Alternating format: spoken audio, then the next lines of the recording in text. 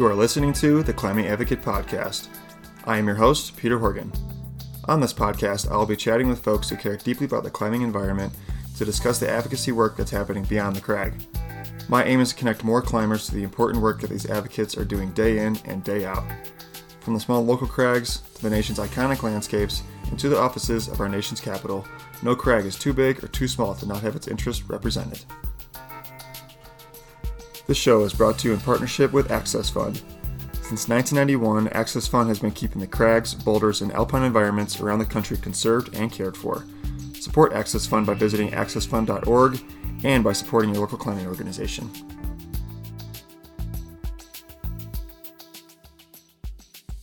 Howdy, everyone. Welcome to the latest installment of the Climbing Advocate Podcast, episode number 22. This is part 2 of my conversation with Access Fund's conservation teams, and today's conversation was with the East team. And as you can probably guess, they cover the eastern region of the country. And I want to come right out and say it. I apologize for the delay on this one. I know what you're thinking. I said last week I said on the last episode that I have it out last week, and I think I'm pretty justified for having it out just a little bit late. I actually got married last weekend, so my plate was a little full last week leading up to the big day, so that's why I had to maybe put this one on the back burner for a little bit and get it out to you all this week. But it's a good one, I promise, and I'll find some way to make it up to you all somewhere down the road. But for now, this is the East team, Annie and Matt, and I hope the time between the last episode and this episode gave you some time to soak in what the national team had to say before we dive into the East team here. There was some overlap in the questions between the national team and the East team, but I thought it was good to get some thoughts from both teams on the same topics and questions. Although we do run through some different topics, we run through things including their current work at Cathedral Ledge in New Hampshire, what the stewardship process looks like for getting a project underway, what volunteers can expect when they show up for Stewardship Day, and how you can get one of the conservation teams to come to your area if you need it, and much more. I walked away learning quite a few things from this episode, and actually proved some of my assumptions wrong, which you hear a little bit more about here in a little bit. One thing I thought that was really cool about Annie and Matt's story is that they actually did not start off as climbers when they got into conservation work. They worked for a conservation corps in North Carolina first, and then thought it would be cool to apply their skills to climbing areas, and thus they joined Access Fund's conservation team. And since then, they have grown to love the sport, they're climbers themselves, and now we have 2 more advocates that are on our side, which is awesome. And they kind of broke the mold or the cliche story of being a climber first and then growing into an advocate from there, which we hear on the show, so often. Rather, they started off as advocates of the land and then became climbers afterwards. I thought that was a really cool part of their story. So, with that being said, let's dive into part 2 of my conversation with Access Fund's conservation team. Enjoy. All right. Well, I loved how you mentioned that you're set up in Mike's front yard, Mike Moran's front yard. Yep, we're sitting on the side of his house. Nice. Is he there right now? He is inside. I'm not sure what he's up to. He just went in. Right on. Yeah. Well, that's very generous of him. I had him on, I think maybe episode 10 or something. Had him on a little while back. Yeah, he was a great guest. So how was your guys' field work? How was your guys' day today? It was a long day. We got up, about 5 o'clock this morning. Had about a 40-minute commute to work. And then we're working at a place in New Hampshire called Cathedral Ledge, major climbing area out here. It's a really cool place. We're working at the base of Thin Air. There's been a lot of work done there in the past, a lot of staircases and retaining walls in sections. And so we're there now trying to kind of tie it all together and adding more staircases, removing old timbers that were used as retainers and putting in stone retaining structures. And it's, a day in the life of stacking rocks. Some rocks work, some rocks don't work at all. Most don't. Yeah, they're not perfectly shaped in, a square shape. Right. No. Or they look like a square and then you set it down and it wobbles on some tiny little crystal or something. Awesome. Cathedral Edge. Cool. Yeah. Since you were at Mike's house, you obviously had to be in New Hampshire. So before we dive into your work and what you've done so far this season, I'd like to have you guys introduce yourselves a little bit and give us a little background on where you're from and a little bit of your climbing history and what brought you into this position on Access Fund's conservation team. So Annie, why don't you get us started? Yeah, I'm Annie. I'm originally from Kansas.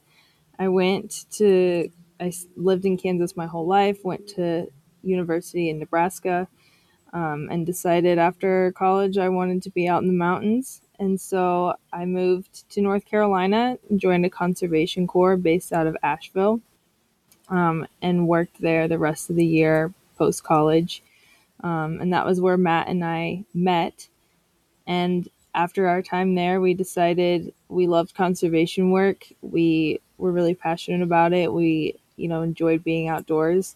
And we wanted to continue doing that just in a different aspect rather than being in a conservation corps. We came across the Access Fund job and we are like, that's kind of perfect. We get to live in a Jeep and travel and do conservation work. And so that was how we met and how we got into this. Well, Kansas and Nebraska aren't quite known for its extensive rock climbing opportunities. Is that something you came across? Not at all. I'm from the Midwest as well, so I totally get it. Was climbing something you discovered when you moved out east to North Carolina? It's funny. This is the same story for both of us, really. We had no prior experience climbing before we got the Access Fund job. I think we'd both climbed once in a gym. Really? Previously. Wow. And so that was definitely an awkward point for us when we were doing the interview process with Ty. We were like, he's like, so you guys are climbers, right? And we're like, no. Yeah, we don't really know anything about climbing, but we were like, is that a make or break? And we were like, well, I mean, we kind of want to do the whole conservation stewardship part. And he was like, no, that's great. Like, that's awesome. That, don't have to worry about you cutting out of work early and exactly. Yeah, exactly. So just to go back a little bit, I'm Matt. I was originally born in Michigan, another relatively flat place, the Lower Peninsula.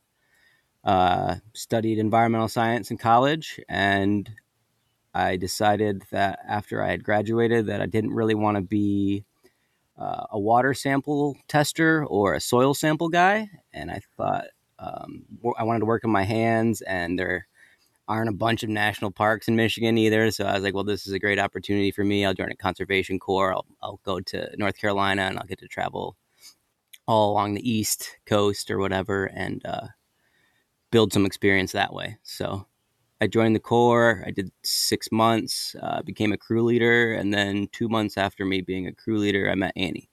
And here we are. Here you are. So Annie, you mentioned that, you were working with the Conservation Corps and you wanted to kind of segue out of that, if that's the right word, into the Access Fund work. Am I understanding that correctly?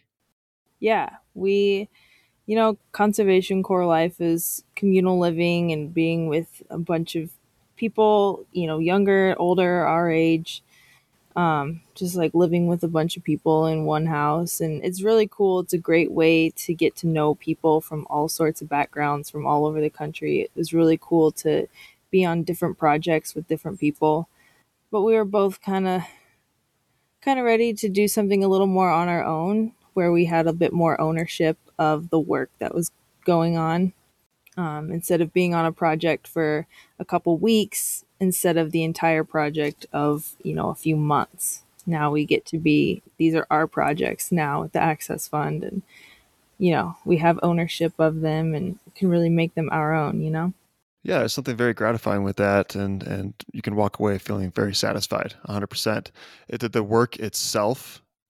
the work itself differed much from the Conservation Corps to now this conservation team?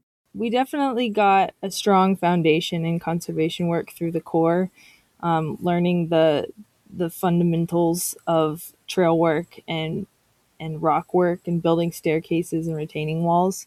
we were in totally different settings.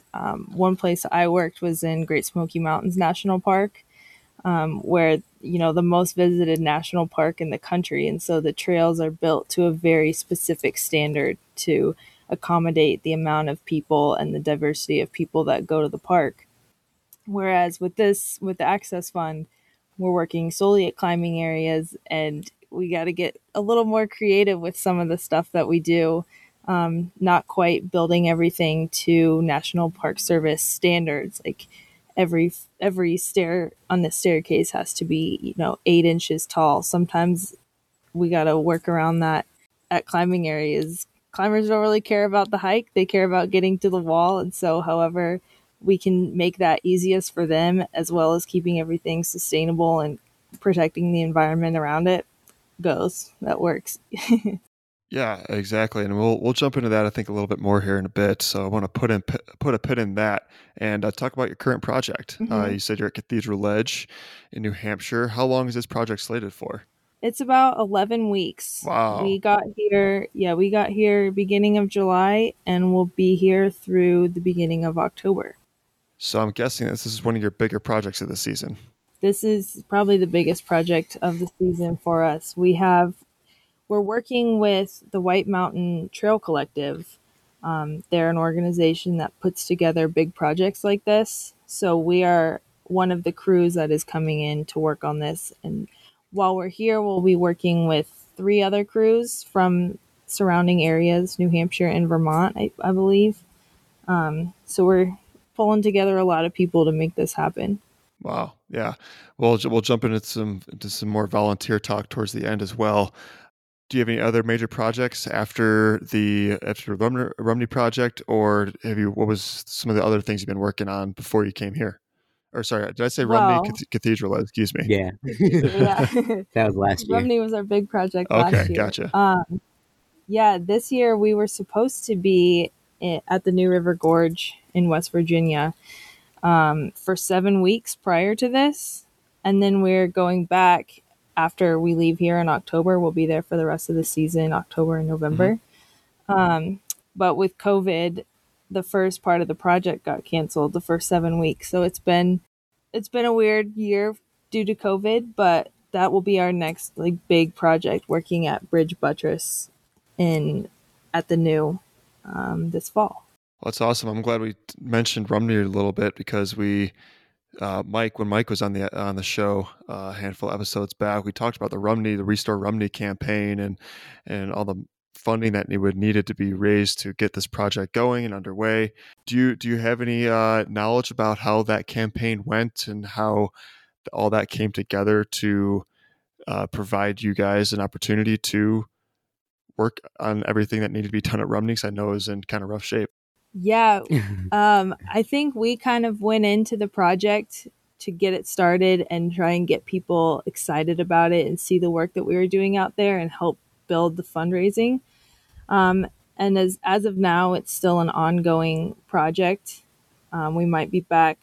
Access Fund might be back to work at Rumney within the next couple years. Just trying, I think right now it's just a matter of raising those funds. And it's once again a weird time to try and do a big fundraiser like that for Rumney with COVID and people's job situations and everything. So yeah, it's a work in progress. So being out east, I mean, you're traveling all along the coast. I'm pretty sure you guys have made it down to Alabama too. It's my understanding. Mm-hmm. It's a large region to cover. I mean, you are the East team, so you're all over the place. And my impression of the East is it can be a little extra rainy. Yep. It's a wetter climate overall. Are there common issues that you guys observe working in this region that are specific or unique to a wetter climate? I think with the climate out here and the impact of human foot traffic, the erosion issues are really bad out here because there's so much soil, and vegetation. And once the vegetation is gone, the soil just gets washed away in the rain and with foot traffic, which leaves a lot of exposed roots.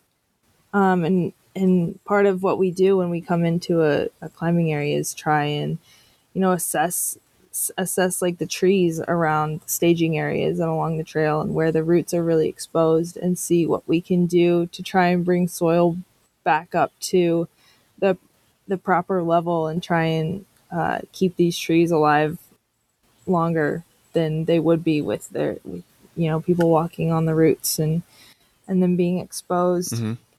So I feel like we see a lot of that out east. Climbers are funny. We talked about you want to provide the quickest access or the best access to the crag for the climbers visiting the area. And oftentimes, like, you see a trail that just goes straight uphill, straight fall line. There's no switchbacks or anything. It's just, how can I get to the crag the fastest? And I assume that's probably a ubiquitous thing across the country, and it's only exacerbated by a wetter climate. Absolutely. Yeah, and then gullies form, and then you got to try and build a trail around it or build a staircase up next to it. There's challenges that come with it, but I think got your work cut out for you. I did a stabilization report for my dissertation project in grad school.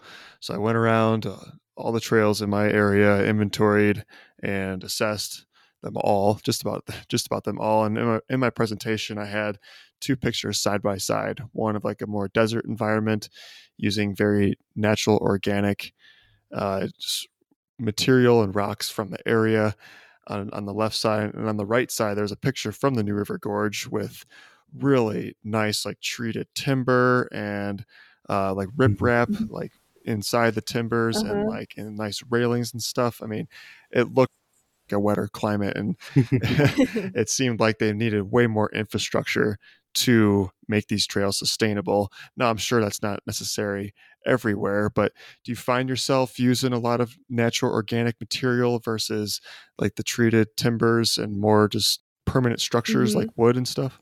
Yeah, we try to stay away from wood as much as possible, whether it be treated wood or like locust logs. We just because wood doesn't last forever and eventually has to be replaced. Right. Whereas if we can work with stone and build a staircase or a wall out of stone, we're hoping to get 50 to 100 years out of this. Whereas wood would be maybe 20 to 30 years. But we have used locust logs in the past. In North Carolina, we were working on a project putting in a brand new climber access trail, and there was no rock, so we used locust logs and built wooden staircases, and they're great, and locust logs will last a lot longer than a lot of other trees. So we try and stay away from it when possible, but if we have to use it, we try and make it something that'll last at least 20 years. That's still a fair amount of time compared to like, I mean, the 50 to 100 or whatever you said for the stone, of course. But what is a locust log? Never heard of that. Yeah, locust trees are just super, super hard, dense wood that take forever to decay, kind of. So we try and find standing dead locust to cut down and use as steps or whatever we're building. Just because it's a really durable material to work with when you're using organic stuff. Okay, right on. Do you guys, so you're at Cathedral, so you're at more of a roped climbing area. Have you done any bouldering areas? Yeah. We have. Our big project, our first like long-term project of this year and last year has been at Moss Rock Preserve outside of Birmingham, Alabama, which is it's a really cool climbing area right kind of in the center of this city called Hoover, just outside of Birmingham. Just a little park kind of nestled amongst some neighborhoods. And we also worked in a little newer bouldering area in Chattanooga called Old Wauhatchie. The Old Wauhatchie boulders, they're like a 5-minute drive from downtown. They're really accessible. The Conservancy, the Lookout Mountain Conservancy, owns that property, and they've been trying to make it accessible and make it really sustainable by adding a bunch of bike trails and hiking trails, as well as they've, with that, together with the Access Fund a few years ago, started building retaining walls around all of the boulders so they would have nice flat staging areas. So it's cool. You walk through this little park and walk up to a boulder, and there's a little sign that says what the boulder's name is, and they have these nice little walls built around them. It's cool. So I have a kind of like this anecdotal thought. So you're at Cathedral Ledge, you're at like a roped climbing area, sport, trad, and then you've done some work at bouldering areas in Alabama and Tennessee. I feel like I said, it's just kind of an anecdotal thought on my end, but do you see staging areas being more impacted at bouldering areas just because you're spreading out the crash pads and stuff compared to a roped climbing area? Does that make sense? It makes sense, but I don't know. I think from our personal years, it seems like the harder hit areas are the roped climbing areas. Really? And that might just be related to lack of work or something like it's been put off for a while or waiting for funds to get there for work to be done. So basically, I feel like Rumney is a prime example. It just gets hammered. Weekends there's people everywhere. There's groups, there's dogs, there's hammocks, and so in my personal experience, I feel like the climbing areas that we've went to have been worse where there are ropes than bouldering. But I can't say that for Annie. So what do you think? I think yes and no. I think like Matt talked about Rumney and what we see at Cathedral Ledge, just these accessible places that people go to on the weekends. There's youth climbing teams coming to climb outside. There's guided groups coming out. I feel like we see a lot of impact at roped climbing areas, but the same can be said for bouldering areas. A lot of the bouldering areas that we've gone to have already had structures put in place, so we didn't really get to see before and after like the really bad impact. Whereas at Rumney, for example, we got to see what it looked like before and do everything and make it sustainable and look totally different than it was when we got there. Yeah, I guess that does make sense. But yeah, like you mentioned with guided groups or church groups or youth groups or something, like they're probably not going to go bouldering. Probably going to go set up some easy top rope somewhere and have their stuff spread out in those damn hammocks. Yeah.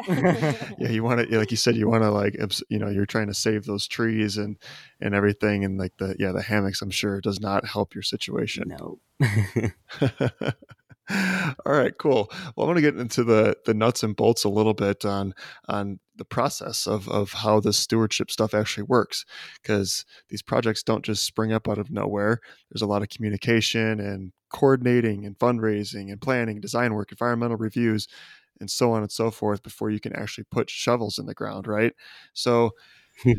do you guys have a big role in like that back end stuff, like a lot of the communication and coordinating prior to you guys going out and actually putting shovels in the ground? Could you walk us through that process a little bit?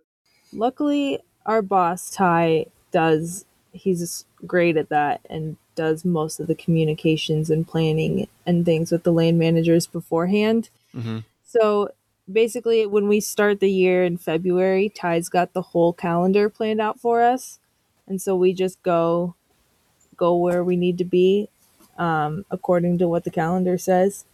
He'll send an email out a week before tying us in to whoever the project manager is, and that's kind of where. And then we're like, "Hey, all right, so where should we camp? When do you want to meet? Can we come a day early before the project starts and check out the site and kind of see what we're working with?" And yeah, so big projects like this have a ton of planning beforehand. We like Mike is a huge part of this project, and they figured out everything that we were going to be doing, where we were going to be working, where we're going to be camping.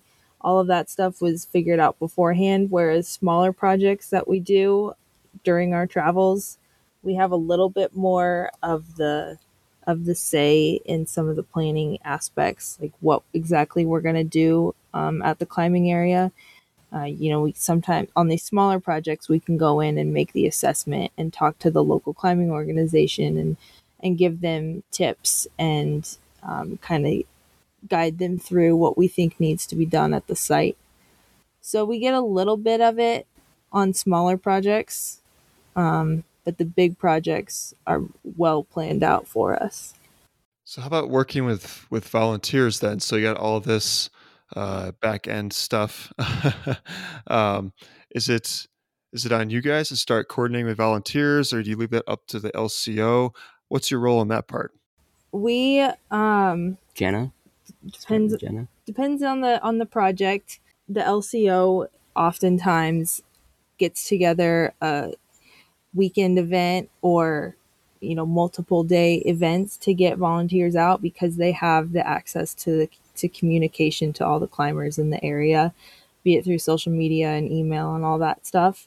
So we really love it when the LCO does step up and bring out volunteers for us. Are you then like coordinating what the volunteers do then throughout the day? Yeah. So we usually plan out the volunteer day, and volunteers come in and, whether it's building trail or doing a little bit of rock work or just moving material, we love having volunteers. Super helpful to us. Because I mean, these projects can't get done just the two of you. I mean, Right. I don't want to underestimate the power of this duo I'm talking to here. But as I know you both crush on the work that you do, but you do, heavily rely on the helping hands of volunteers to complete these stewardship projects. Yeah, we couldn't do what we do without the help of volunteers, and it's really important to have the climbing community come out and take ownership of their climbing area and put the time and the effort and the blood, sweat, and tears into the project so that they have a deeper connection with the place. Everyone that comes out feels super great about it. We always have a good time. It's cool to see what volunteering, how that kind of changes, how it can change the views on the climbing area, and just like it's really cool to see the climbers take ownership of their favorite crags. Yeah, it's amazing. Yeah, participating in this part of climbing is it's so deeply important to get all this work done and not just be a climber, but be an advocate. I've said that a million times on the show, but I don't think I could wear that saying out at all. What can people expect if they do come volunteer on a project? What does a day in the life look like at a stewardship project? Depends on where we are. Yeah, Depends on how much it's raining. If we're doing a trail project, we get a tool in everyone's hands and give them a quick run through on how to use it and how to bench cut a trail, and we kind of let them go at it. And those are great projects to get a bunch of people working on when you need to do a mile of new trail or a half a mile of new trail, and everyone's involved digging in the dirt. They get to see the end result. That's really cool. Sometimes when we're working, like when we were in Rumney last year, we were building a staircase, and it's hard to have a bunch of people working on a staircase. It's really 2 to 3 people. So we used our volunteers a lot last year to move material that we needed. We were working with huge, heavy stones that would break our backs to move all of them in a 3-month period, So when we had volunteers who were strong and excited, it was great to have them just move material for us. And then, if the day went really well, we'd get into some rock work and teach people the basics of building a staircase or building a retaining wall.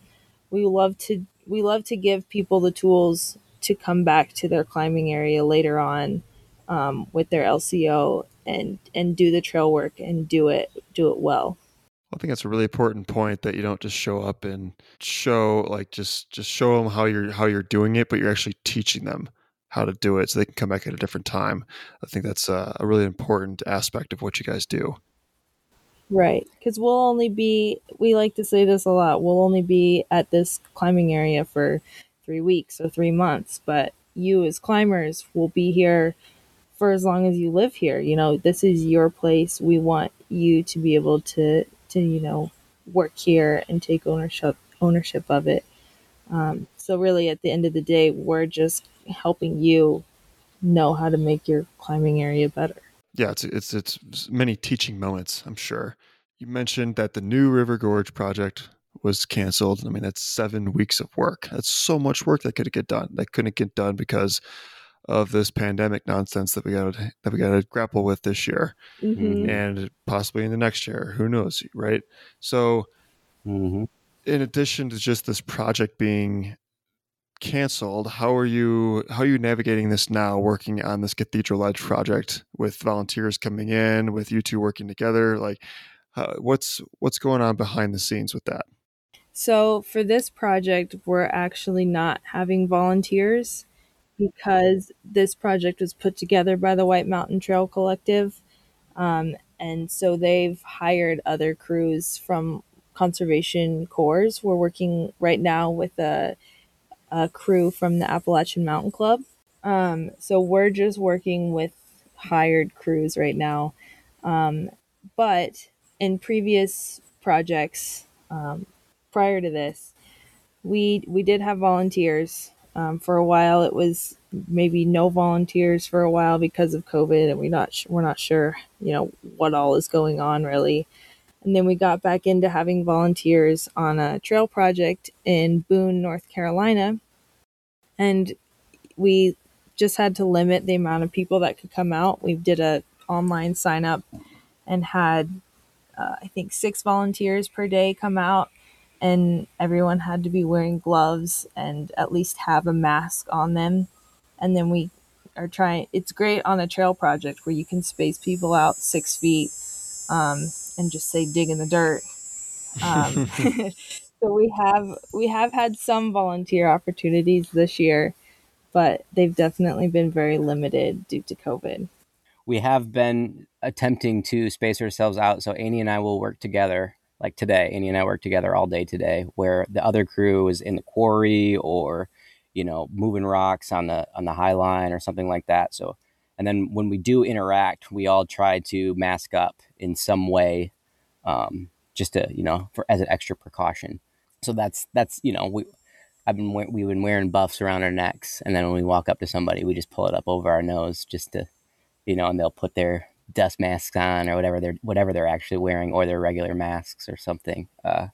So there is a little bit, and it's like, oh shoot, I'm going over here. I got to throw this on real quick, just to make sure that everyone's comfortable. And plus, if we all get COVID, then we're gonna have to stop the project for a while, and nobody wants that. No, no, not at all. Ty mentioned that you two were working in Alabama, just working away, doing your thing, and the national team was quarantined in Indian Creek, Mm-hmm. and they were kind of stuck there. So there's like this interesting dynamic where one team was just doing their thing and cranking away, and the others had to stay put. Being in a gateway community like Moab, couldn't really go anywhere. Yeah. And what a weird dynamic that was. As you may or may not know, but Alabama was one of the last states to really start to shut things down and close things down. So it was kind of, we don't get too much news while we're on the road. So it was kind of our project partner saying, well, the mayor hasn't stopped us, and you guys are considered construction crew, and you guys are out, you're outside and all this stuff. And we were like, all right, well, we'll just keep going. Yeah, essential workers, right? Yeah, and so it was kind of nice because he ended up finding some more funds and allowed us to stay out there for a few more weeks because the new project got canceled. So it was really nice for him to scrape some more things up and keep us around for a couple extra weeks. Nice. That's awesome. Yeah. Good deal. Right on.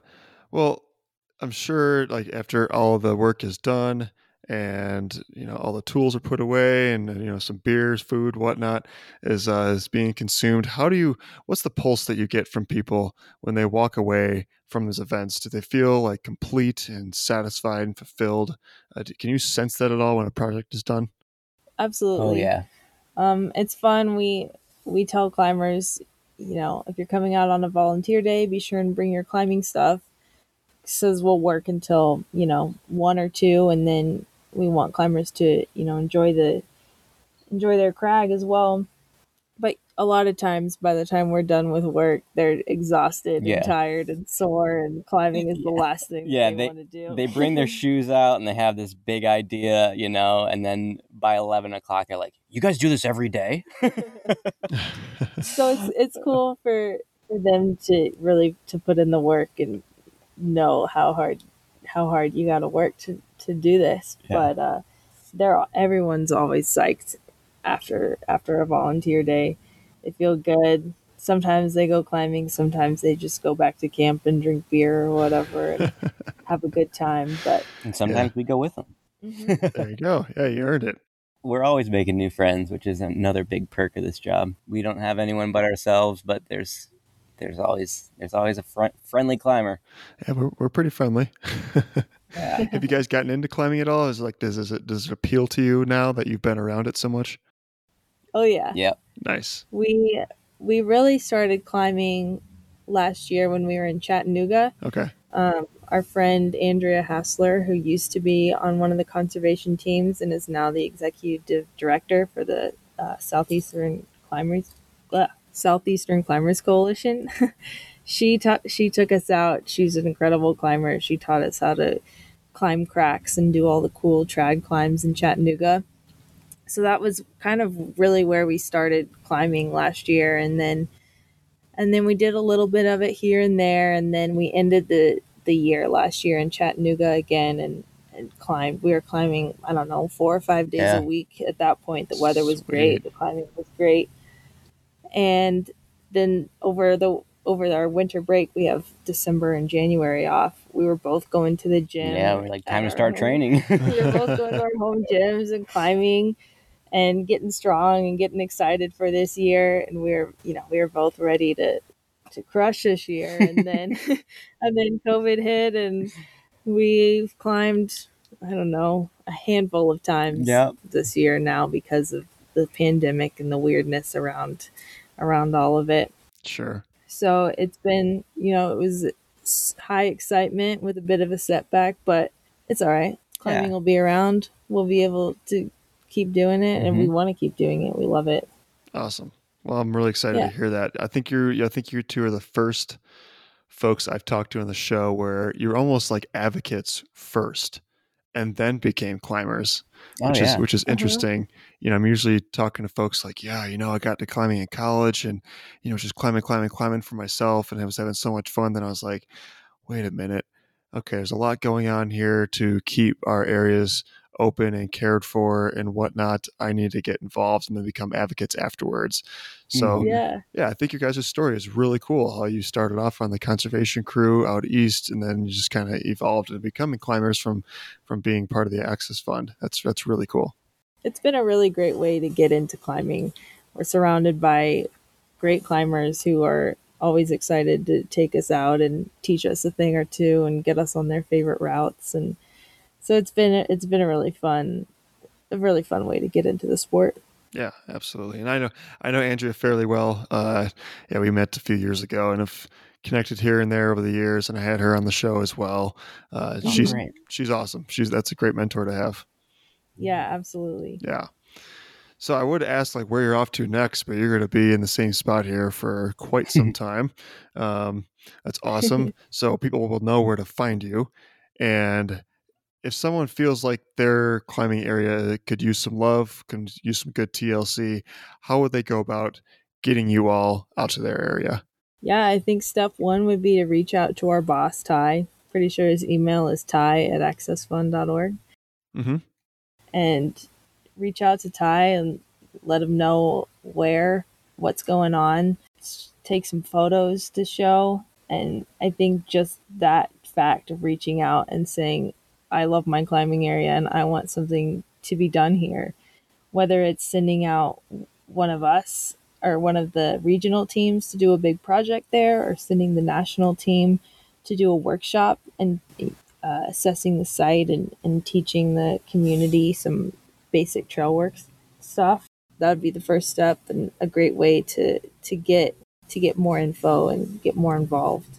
All right. Well, I'm going to blast that out far and wide. I know you guys are pretty packed and the schedule gets pretty full early on. Because I talked to Ty about doing some work out in my area in Southwest Colorado, and he's like, "All right, well, you got to let me know, like, plenty of advance, because we got plenty of work going on." So Totally, Yeah. There's always work to be done. yeah, for sure. All right, well, right on. This was awesome. Thanks so much, guys, for taking the time out of your evening after a long day to chat. I really appreciate it, and I greatly appreciate the work you're doing. It's backbreaking work, and you guys seem really psyched on it, so I can't thank you enough. Well, we love it. Yeah. And it's been such a great job to have. Get to work outside and work at climbing areas all day, every day. Can't get much better than that. Doesn't get much better than that, indeed. Thank you, Annie, for those inspiring departing words from this episode. That wraps up the story of the conservation teams. Matt and Annie from the East team and Kyle and Lauren from the national team are four stoked individuals that care deeply about keeping our climbing areas looking good and providing sustainable access. And I unfortunately did not get to interview the West team, but let's not forget about them. There is another conservation team out there doing killer work alongside the East team and the national team. So big kudos to the West team as well. I have a tremendous appreciation for all the hard work that the conservation teams do throughout the year, because moving around rocks is no easy feat. And as Matt said in this episode, volunteers are often astonished that they do this every day. So I tip my hat to all 6 of you. Keep getting at it, keep crushing it. And I want to say that getting involved with the Stewardship Day is probably the easiest way you can be an advocate for climbing. That and also calling representatives when need be. They're both pretty two easy tasks to get involved. So if you find the opportunity to do so, please jump on it. The conservation teams would love to have you all out there.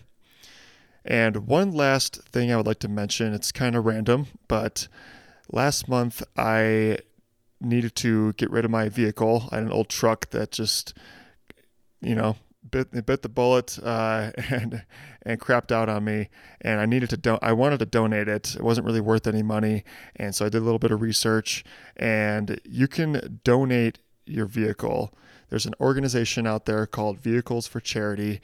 It's a Denver-based nonprofit, and when you donate the vehicle, you get to choose a charity to receive funds for whatever your vehicle might be worth. And the Access Fund is one of them. So I naturally, of course, chose Access Fund to donate my vehicle to, quote unquote. You don't donate the vehicle itself, but when you donate the vehicle, those funds go to that organization. And in this case, it was the Access Fund, and you get a tax deduction from it. So I'll link up the information in the show notes, but I just wanted to leave that quick little tidbit for everyone. It's vehiclesforcharity.org. It's super easy. You give them a call, or you complete an online form. Only took me a few minutes, and they kind of take care of it from there. They'll get someone to come pick up the car for you, and you can kind of just sit back and relax pretty much. So I'll put up the phone number and the website in the show notes for y'all to check out. So if you have a vehicle, I would definitely recommend checking it out. All right, well, that's all I got for you this week. I got a great one lined up for this next episode, so I will catch you all again here at the end of the month. Take care.